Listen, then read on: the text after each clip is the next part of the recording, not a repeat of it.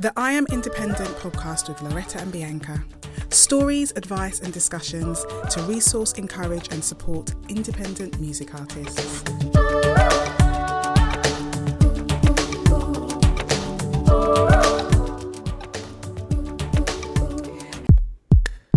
On the podcast today, our amazing guest is the wonderful independent artist Midday. Now, if that name rings a bell to you and you're a fan of The Voice UK, you can put two and two together. And yes, he is storming our screens at the moment with a beautiful voice of his.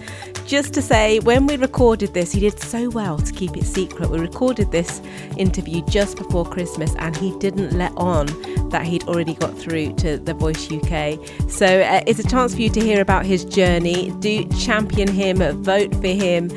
We look forward to see how this is going to impact his independent journey. But for now, enjoy hearing all that's happened so far from an amazing human being and a wonderfully talented artist, Midday. So, as you know, if you listen regularly to the podcast, one of our favourite things to do is to speak to artists about their journey. That's when you hear it real and raw, the highs and the lows. And our guest today is a friend. We are both fans of his music. I first interviewed him many years ago on my radio show, and it's fantastic to see him still doing music. And he's definitely an artist who just ups his game with every release. We're in a weird time at the moment in the world. Live stream has been a big thing as well. So we're also taking the opportunity to start our new how-to series, and we're going to be talking about how to live stream in this episode. But we will get on with introducing our guest. It is Midday. Welcome to the podcast. Thank you. Happy to be here. Thanks for joining us. Yes, that was a quick intro, man. Thank you. Yes, as Loretta said, we're friends and we've known you for so long, so it's great to finally get you on the podcast and sharing your journey with our listeners. So how would you describe yourself as a musician? I would say that I'm a singer-songwriter. I think earlier on I used to add a lot more words before and after that just to qualify it a bit, but I think being a singer-songwriter just kind of encapsulates the whole thing.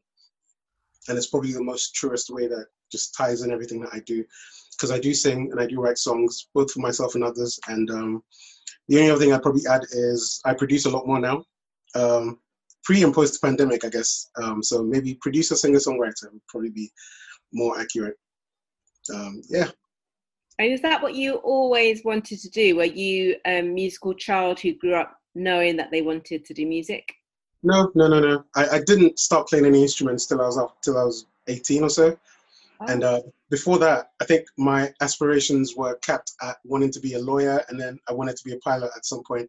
But it's just because I had a cool uncle who was a pilot. So yeah, but before 18, I was just going with the flow.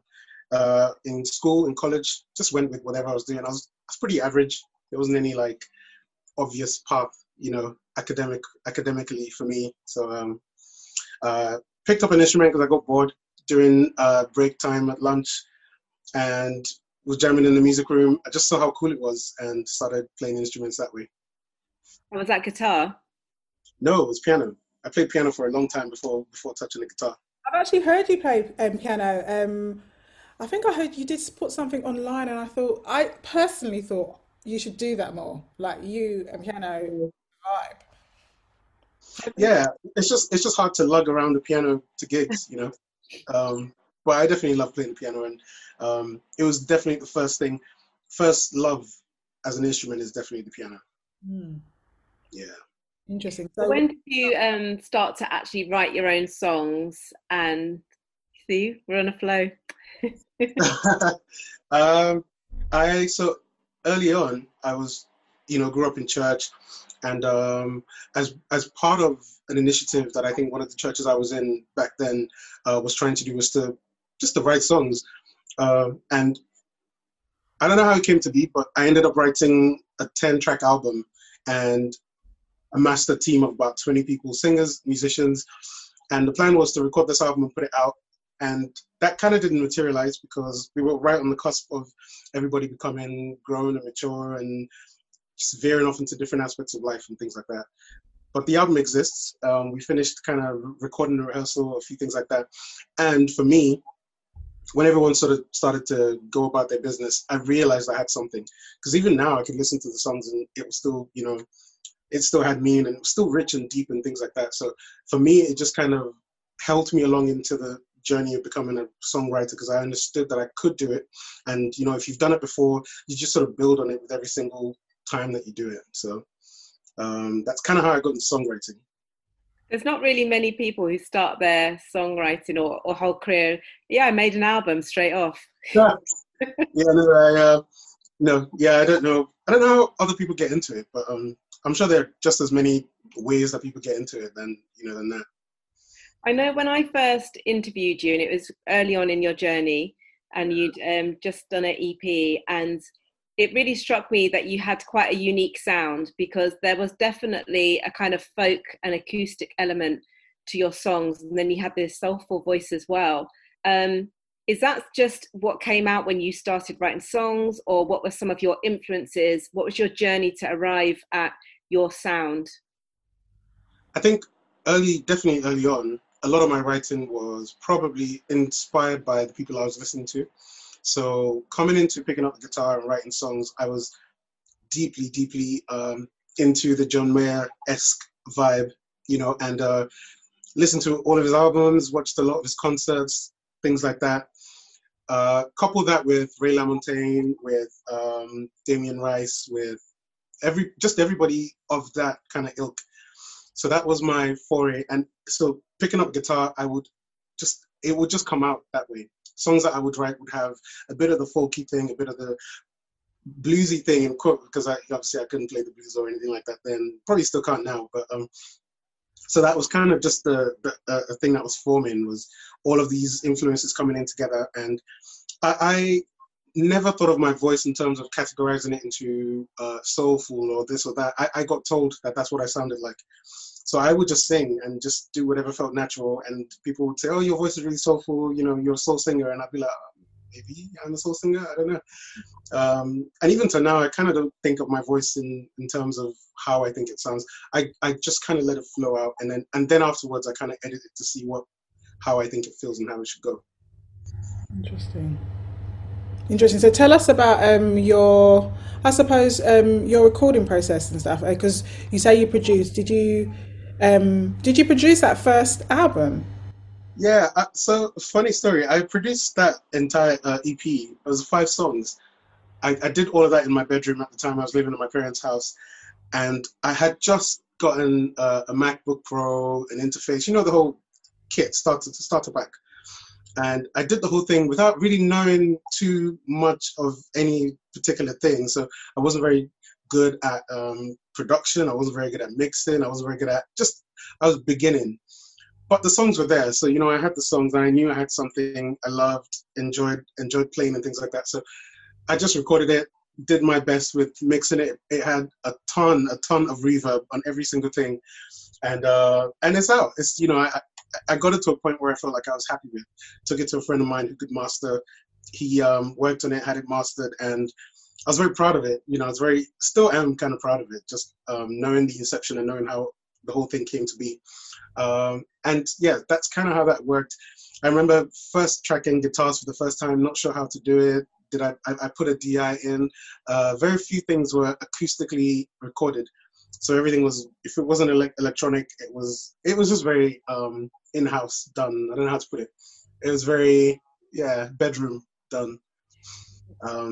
But I have to say, I was so proud of this EP. You wouldn't believe. I mean, to the point of getting it into Loretta's hands to be on radio. That's how proud of it I was. I was ready to die on this hill. I loved the EP. Since then, a lot of I guess understanding growth, development, and things like that. But I'll never forget that first experience and just learning things and picking things up and feeling like you've got something going. It's crucial. So when you got to that point when you'd made this EP, you were really proud of it. Did you at that point have a game plan for your career as an artist? Did you think, I want to be signed? Did you think, I want to be independent? Was it a hobby, a labor of love? Or at that point, had you thought, this is what I want to do with my life? Which way round did all of that come? Those are all questions I'm probably still asking now. I think at the time, I don't know if the game plan was, I'm going to get signed and, this is the trajectory. I think I was more, I was always just a couple of steps ahead. So if I had an EP, I was up to 3 steps ahead of that. So I knew, okay, this EP could go out. I could, shoot a music video. I could pitch it to, at the time, blogs and, just getting into like online blogs and things was like a huge part of your promotion. So that, I had those steps, a couple of steps ahead of the release. And I think that was as far as I knew to get it. So in terms of getting signed and stuff, my other first love was performing. So just whenever I could have a mixture of release, music video, and performance, and I could do that well, for me that was the road, and that was the thing. Some opportunities have come, on the back of that, and have changed or shaped it a bit to make me think, oh, maybe this is the way to go, or maybe I should be pointing my sound in this way, or maybe I should be majoring on this other thing. But at the core of what I do, I think is still just to have a good release, have a music video, just channel all my creativity into a product and into something that I feel like other people would love to listen to. That's kind of still where it's all at. That's awesome. And you've done this many times now. And do you still enjoy that? Do you still enjoy that process? How does it feel? And how has it changed? How has the process of release changed for you, your experience? I think there's some parts of it that I still love and will probably still love. And there's some parts of it that have kind of dropped on that scale, and I do them because I have to do them.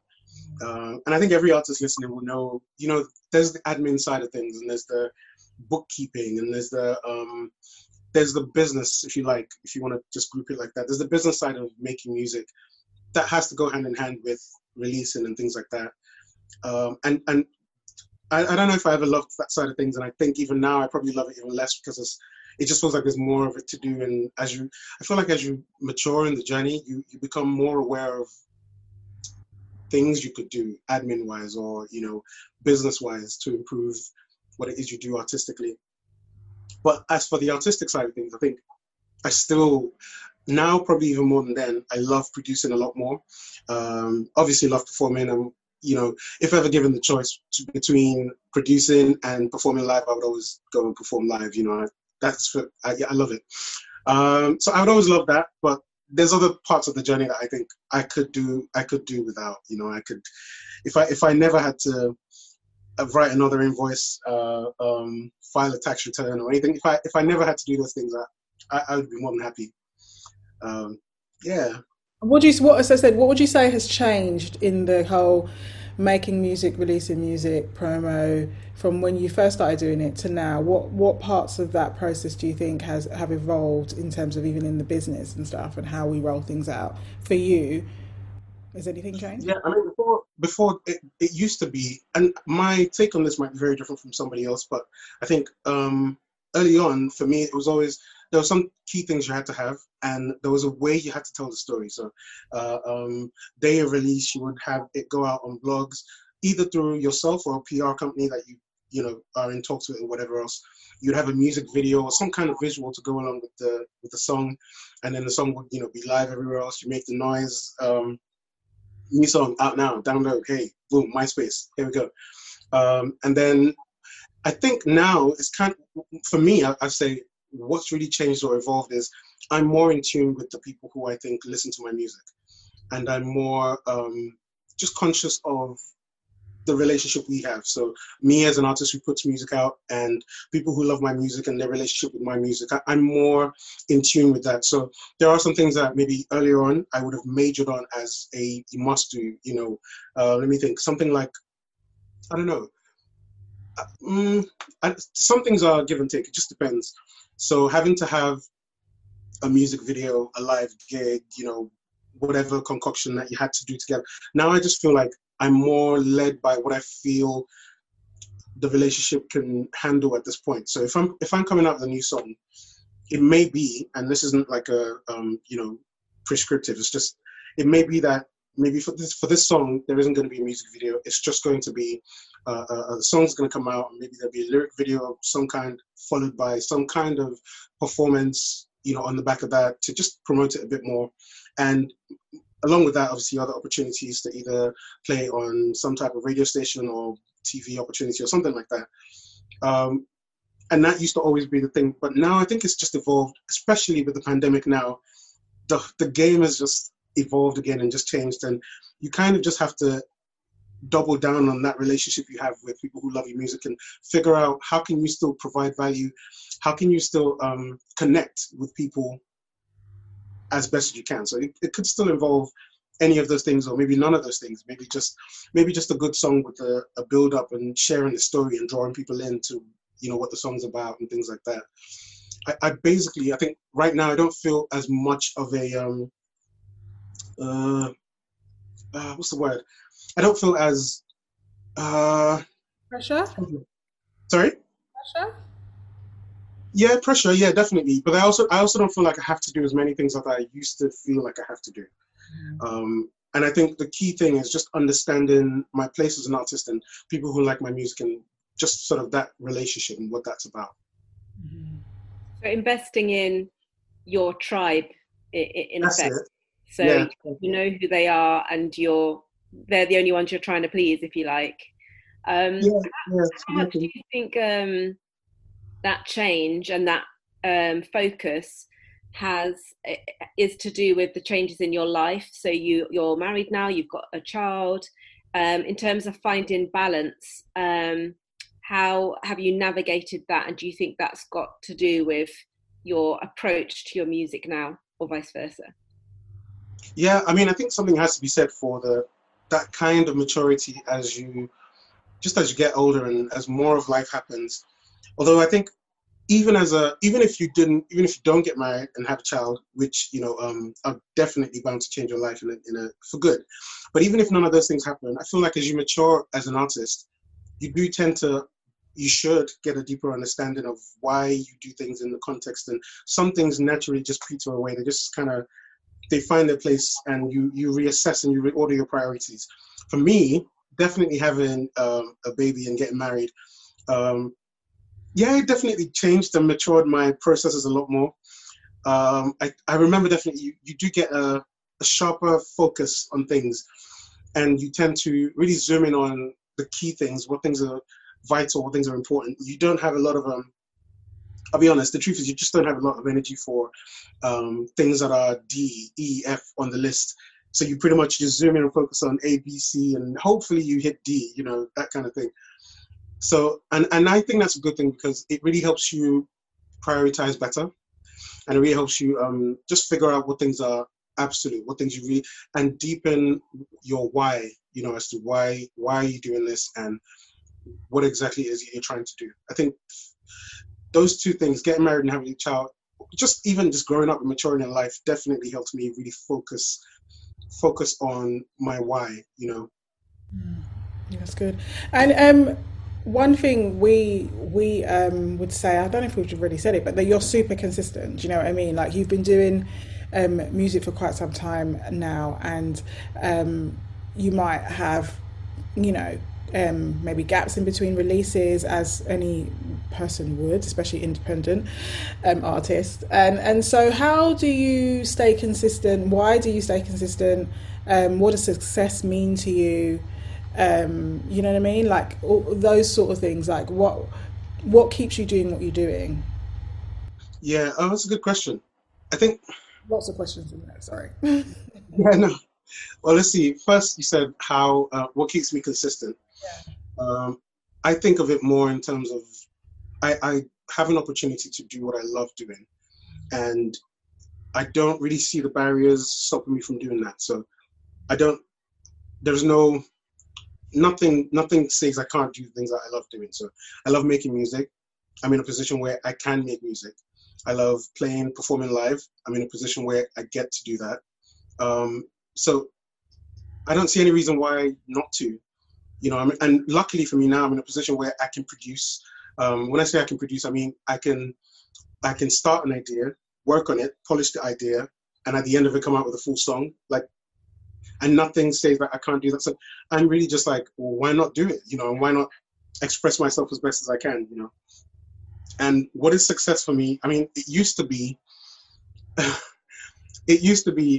performing in front of like just the world, millions of people, and with every gig you want it to be like double the number of the last gig, and things like that. And that's kind of still what it is. So it's just, it could take a different form, because I think I really want to, I never want to peg myself into a corner and just, because it's not a hobby, it's like a deep passion. So I want it to be shared. I want to express myself, and I want more people to feel what I'm talking about. It's just that I'm not so bogged down by the metrics of it. So I'm not so bogged down by like how many people have listened to this, how many streams has this got, how many people have watched this thing. Because sometimes, and those those metrics are great and they help us, do our jobs better. But I don't really qualify what I do by the metrics, if you like. I like to start with, what am I trying to express and how do I get this out? Can I do this in the best possible way, that I can? And if I get to do that, I'm happy and I'm successful, because I had an idea. I worked on the idea. I got it to a place where it was, where I was happy with it and it was good enough. And I released that idea. And God bless me when 5, 6, 10 people listen. Like, do you know how blessed that is? Like, that's my real metric. Now, I mean, if thousands and millions of people listen to it as well, great. But I've already been successful with me in releasing and putting stuff out, that it only just adds to the success when more and more people jump on the bandwagon, So good. That's such a refreshing way to hear someone define their success. Just a quick reminder that we have a growing number of resources and useful videos on our YouTube page. Just search I Am Independent and you should find us. And do follow us on social media, on Instagram @WeAreIndependentArtists and on Facebook under the same. Also on Facebook, you can join our closed group where we're creating community for independent artists to swap ideas, collaborate, and just feel extra supported and encouraged. You can find links to everything we do on our website, www.IamIndependent.co.uk. And that probably quite naturally brings us on to talk to you about live streaming, because you've talked about your love for performing, you've talked about adapting to what's within your means and your energy levels, and you've talked about catering for your tribe. And obviously we're in times at the moment where we can't get out there and actually gig. But even when we weren't doing this was something that you were doing, but you've done it a lot more recently. So firstly, just tell us about how you feel about that, like what led you to start doing live streams, and just your journey to better what you've learned through doing that. And I'm also be interested to know whether you feel a different connection to your tribe, whether that's been better, or whether it's just not better or worse, just different. Yeah. Let's see back to front. So whether it's been better or different, I think it's been different. Thankfully for me, I feel like the people who listen to my music the most and let me know, there's probably more people who listen than I get feedback from. But the feedback that I do get is more of the same. I don't do it to the point where people are sick of seeing me perform. I do it just enough for people to have missed you, so then the next time they see you or they see something coming up, it's interesting, and they want to listen to you. What made me start doing it was, when the lockdown happened and the reality was setting in that we weren't going to be able to, perform and be outdoors even, in the garden.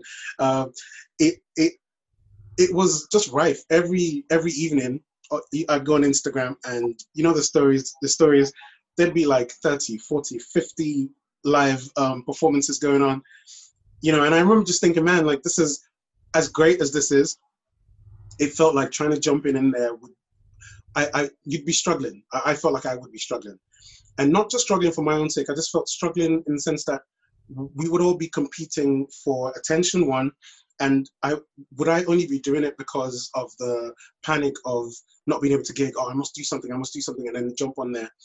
And I have to say, man, something has to be said for having friends who also are artists and having friends who, are on the same journey, So I remember getting a phone call from Jake, and it was Jake Isaac, says, it was a very heart to heart kind of like, just let's think this through and let's not just run off. Let's just kind of think this through. And I think I told him it made me just think, okay, hold on. Let's slow down, because we were all adapting to something that was changing so fast, and none of us really knew what the end of it was, how it was going to be, and and things like that. So it just definitely made me take a step back and just pause a bit and think through how I wanted to reshape my journey, and just, if you like, manage the connection with people who listen to my music. And so definitely played a part into the first decision to do a live stream, which was, it's been a while now. I was in a position where I just put a song out. So I thought, okay, well, song is out, people are listening to it, it has a life and all these good things are happening. How do I do want to connect with people in a way, and, just even if I don't perform the song or do anything like that, I just want a way to have, nothing replaces the live feedback, right? If you're performing live, that's kind of what it is. It's like instant feedback.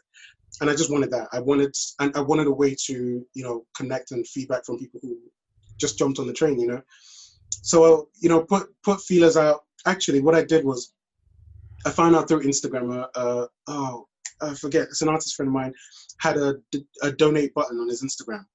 And I was so curious. I was like, man, how did you do that? Like, how did that come about? So I investigated a bit further and found out that it was Facebook fundraising thing. You do that. And then, so I was just intrigued, and I thought this could be a cool thing. In the past, I've done a few crowdfunding initiatives that had been successful. And I just know that people who listen to my music support me in that way. And if there were ever something like that where they felt they could give back, they would, 1,000%. So I investigated, and I thought this could be a cool thing. So I, started the fundraiser thing, and I set my expectations. I'm not going to say the numbers, but I set my expectations here, and it just kind of blew the lid off the thing. And so for me, that was the biggest telling point to say, well, do this thing. People want to, experience you playing live. So I did the gig, got the gear together, and had to get some things that I didn't get before that you kind of need if you're going to have a good-looking live stream. So I did that, and then the first live stream. Would you mind just talking us through your research? Because there'll be lots of people who are listening who would love to geek out on that stuff as well, and just to educate themselves about it. Yeah, absolutely. What did you use? Equipment? Absolutely. Well, okay. So I think you need a good camera. If you're going to do a live stream, first of all, I think you kind of need a visual. You need it to look good, so you need a good camera. And not, I guess some people, you can get by with the phone, but no, I probably wouldn't use a phone. You need a good camera. There is everyone who's planning to do this will probably have come across something called a capture card. So, there are different makes, Elgato, things like that. So you need a capture card. You connect your camera to the capture card. Capture card, the USB goes out into your computer, right? And then you need lights. So you need something to just, if you're lucky enough to be doing it in daylight and you have sunlight beaming through, that kind of thing, could be good. Might be able to get away with that. I was planning to do mine in the evening, so there wasn't going to be much light, so I had to get some lights. And because, I had to take it one step further and make things more difficult for myself, I don't know why, but I chose to play electric guitar instead of acoustic guitar, which would have just been simple, microphone picks up the whole thing. Oh, and I should say also, you need some kind of audio interface. Just if you're a recording artist, I'm sure you need an interface to have input, so you can connect a microphone and maybe an instrument as well. So you need that, also USB or however, into your computer, which has to be a good, powerful enough computer, I guess. So I was doing this, and software-wise, you need, there's several you can use. I went with OBS Streamlabs or something like that. And I'll be honest, the only reason I went with it was the first one that came up, and I looked at it and thought, oh, this will do. So I just, downloaded that. It's very simple to use, very easy to set up. You don't even have to, it's just, everything's kind of there. You populate it with anything you want, videos, images, logos, that kind of thing. And that part was actually fun as well. I enjoyed doing it more than I thought I would. So set that up, had some lights. What was the other thing that I did? So plugged my electric guitar into interface, microphone interface, and we had sound. Again, because I had to make things more difficult for myself, I wanted to play some of the new songs which had backing tracks. So, that was kind of next tier. And there is a workaround. Sorry? If you don't play an instrument, you want to play to a backing track. How do you do that through OBS? Yeah. So on OBS, I'll talk about that because that's the one that I know how to use. You go into your DAW, which is your either Logic or Cubase or Pro Tools, whatever. You go into that and you set up an output from that, sort of an aggregate device output. I don't know if you want to. Should we go there? Should we geek out on this stuff or? Yeah. So you're saying, when you say aggregate, you have to kind of connect the sound from your computer, from the DAW, say it's GarageBand or Logic. You need to connect the sound that's going in from that to OBS, which is the thing that's streaming. You need to connect it. So therefore, you have to create aggregate, it's called, so that all the sounds can go through it inside your computer. It's a software thing. Inside it goes all the sounds from your mic and from the backing track can flow through the door into OBS and into the ears of the listener. Is that what you're saying? Exactly that. So you do that, and then what happens is you have to obviously perform simultaneously. So you hit play on your DAW, and you have to have a way to monitor it back. So I had headphones, so I could listen to what was being streamed into OBS from my DAW and be able to perform live with that. Once you set up everything that I kind of was talking about, it will make a bit more sense as to how you need to listen to what the backing track is doing so that you can perform along with that. So that's kind of what I did, and performed some songs that I hadn't released before, or haven't released, but had performed before, which was a lot of fun. I have to say, it was a lot of fun. People were listening and hearing songs that they hadn't heard before, or that I hadn't released, I should say. So it was a lot of fun that way. Feedback was, when's the song coming out, all that good stuff. And I remember being so just inspired to do another one because it was so great. Comments were flying, and the uptake was really good. So I thought, man, I'm gonna do one next week. I'm gonna do one tomorrow. I've got this now. I'm just gonna do it. But then again, I think for me, the ethos of doing live gigs in person kind of is at play in the same ways. You don't want to, or maybe you do. Some people, I guess, different tactics could work or whatever. But I didn't want to lose the mystery or lose the magic of it, because if I was on every night, there's no real reason to jump in at any night because it's just going to come back again, And also, you don't want to. I didn't want to abuse the songs by just over singing them to the point where it just kind of didn't have the magic about it. That's how I see it. I mean, something could be said for doing it as much as possible, and it's just the way I choose to do things, I guess.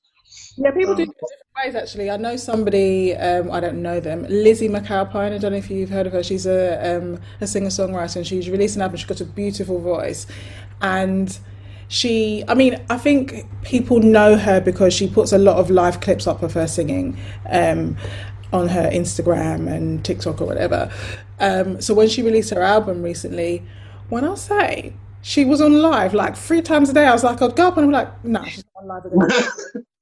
She was doing lives like all day, every day. But the thing is, I think it was a different strategy, and as people do, a lot of what her career is built on is her doing live things right. and doing these clips, and they go viral and things like that. So I think around her release, she was just like, you want that? I'm giving it to you. When I say, I was like, rah, like even I'll go on your live next week, babes. Yeah. People were really, really into it, and that was kind of working to her audience and the strategies around her audience and what her audience generally gravitate to, which is a lot of her doing these live online clips. So as you say, like, it's knowing your tribe and knowing your audience and catering to them, and knowing their appetites in terms of your music as well, I think. Yeah. I was just going to say, after you did the first one, were there any tweaks or lessons that you learned that you changed and where you've honed it as you've gone along? Yeah, definitely. Second time I did it, I didn't want things to be so difficult, so I definitely went I stripped things back a bit, and it was just myself and acoustic guitar, and there was no backing tracks. But what I did was I kind of just, if you like, performed stripped down versions of the same songs, some of the same songs, and that made it easier in two ways, because one, you need there's less moving parts. So it took away the risk of something going wrong or something fading or things like that. Because, I mean, I should say, when you are using backing tracks and, you know, doing the whole DAW in through to your OBS, the machine and the computer's having to work really hard, and it's having to do quite a lot of things. So in that first performance, I remember my mind was split between remembering the lyrics, smiling and looking good, and is this machine going to die? Is my computer going to crash while this is happening? You know. So the second time around, I knew to not sort of make things too difficult for myself. And it came across also in the performance, because being relaxed and being stress-free just, you know, it made me perform a lot better. Some people might not even be in the same position. Some people might have a way to have it all done for them, you know, and if some, you know, because I have another friend who does live streams and it has a setup, so has a room in his house that's just dedicated to that. So you don't have to constantly think about that. You just think, okay, what am I going to live stream today? I'm going to sit down here, press a button, and I'm good to go. Yeah, I didn't have that, so I had to keep thinking, and I had to keep building every time. I had to keep reshaping things. Second time around was much better though. Sorry, what platform do you use to stream via? Right, so I forget the name of it. It's a P. It's the platform that lets you stream simultaneously to Facebook, YouTube, Periscope, if you do that, if you know, Twitter and stuff. And some people use it to do Instagram as well. I opted to not do that, because you have to they try to be like a closed platform, so you really couldn't just stream live the same way you can to YouTube and Facebook. But so I kind of opted to not do that, because I thought I could stick my phone up and do Instagram live at the same time as streaming with another camera, which is what I ended up doing. So yeah, so I need to remember the name of it. It's going to bug me. There's only a few. There's not many people that do that. It starts with a P. Get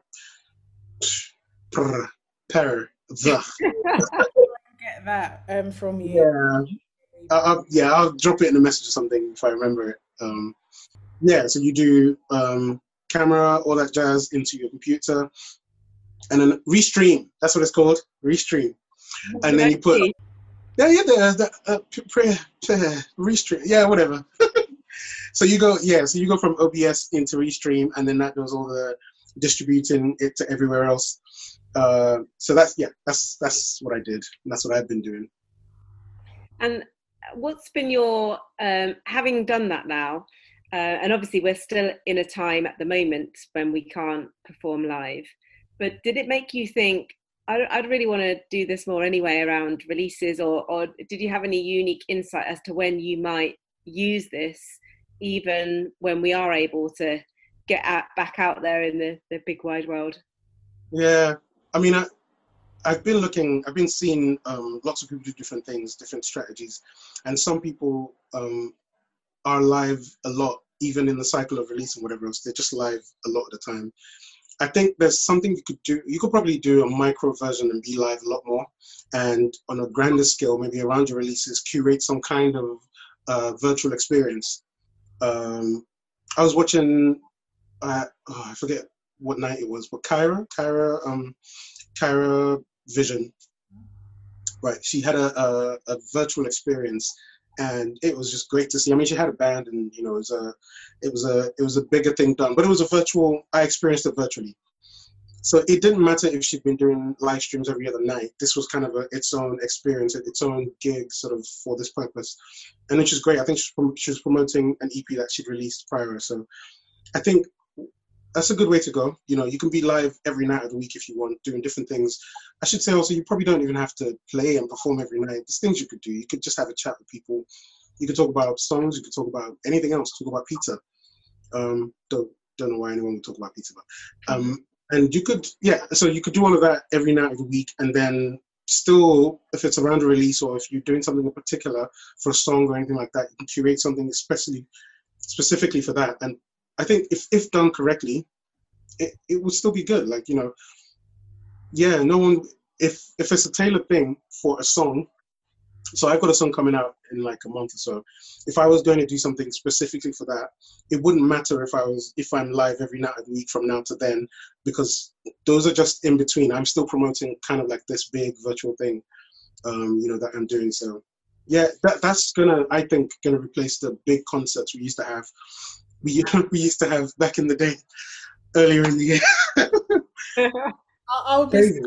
It would be a sad day if it does genuinely replace like actual live gigging, hundreds, 50s, hundreds, thousands of people in a room. It would be a sad day if those become a thing of the past, in my opinion. But it's great that we have this in addition, and because of this year, we do have this another way to connect, and I think it's great to have it. But I hope it doesn't replace. Yeah, I mean, it kind of already is sad that we've had to live out this year like this. Obviously, nobody's fault, but yeah, man, think of how a lot of us have had to think on our feet and just be creative and try. Some people struggle with connecting the way we're talking about now. It's just not the same for everybody. So it definitely will be sad, and is already sad that we have to do this. But on the positive side, 15, 20 years ago, it'd be impossible. So yeah. we might be able to get our records out, our CDs, vinyl, but at least to be able to see people perform, and there's nothing that beats being there in the room and feeling the atmosphere. Absolutely. And everyone else reacting with you. But it's fantastic, the tools that we have now as independent artists to be able to reach our tribe, to engage with them, to be found and discovered.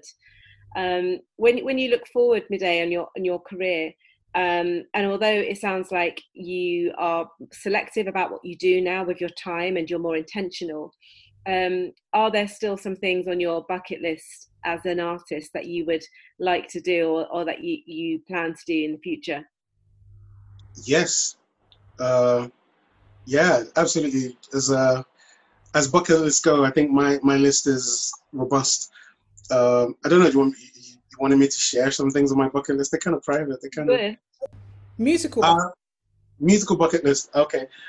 I mean, it's the same thing. I kind of want to, I don't even know if this is on the bucket list, but some things that I've been trying to do more of, that I want to do more of, is just get in the room and write with as many people from diverse backgrounds and from just different kind of artists to myself. Just get in the room and write. That's just something that I have always loved doing, and I still want to, be doing as much of as I can. So not really bucket list material, but that's definitely something that I'm trying to do a lot of.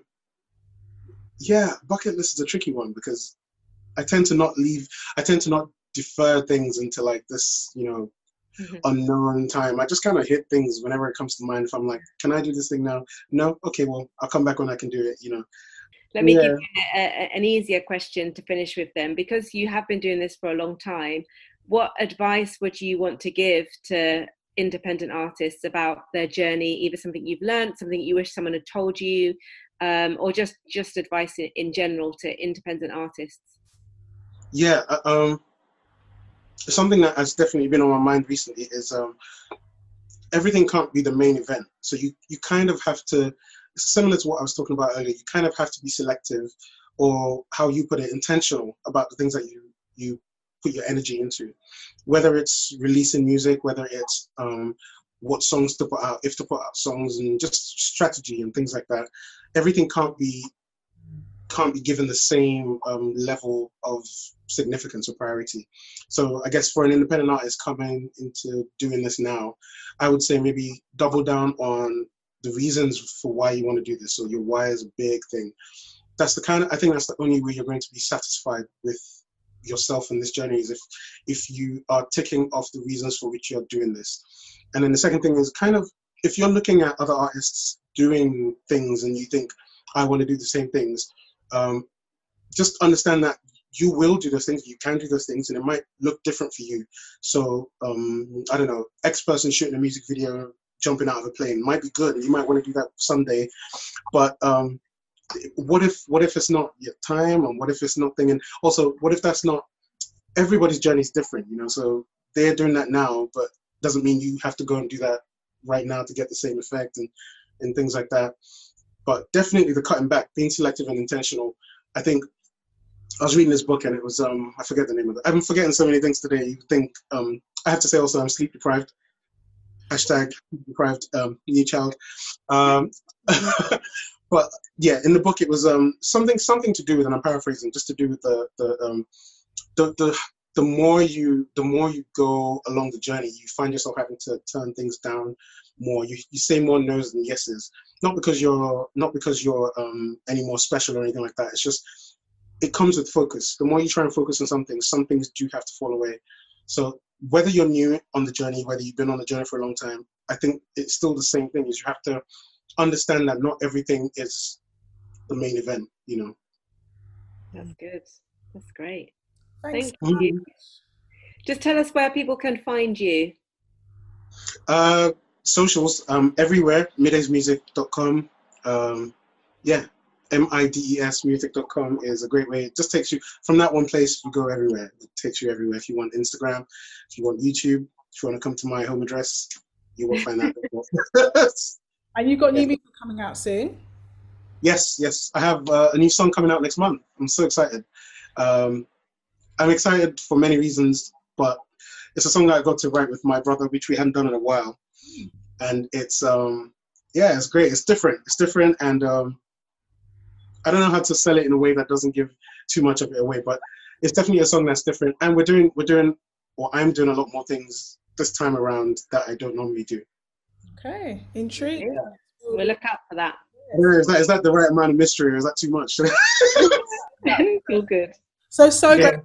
Thank you for coming on and sharing your journey and also giving us tips about live streaming. Thank you guys. Thank you so much for having me. Thank you. And don't forget to sign up to our mailing list, where you'll receive a free 10-day guide especially designed to inspire and equip independent music artists with some really useful, practical and inspirational resources. Sign up at www.iamindependent.co.uk. For more great content from I Am Independent, find us on social media at We Are Independent Artists. Check out our Spotify playlist for new music from independent artists. Search We Love Independent Music.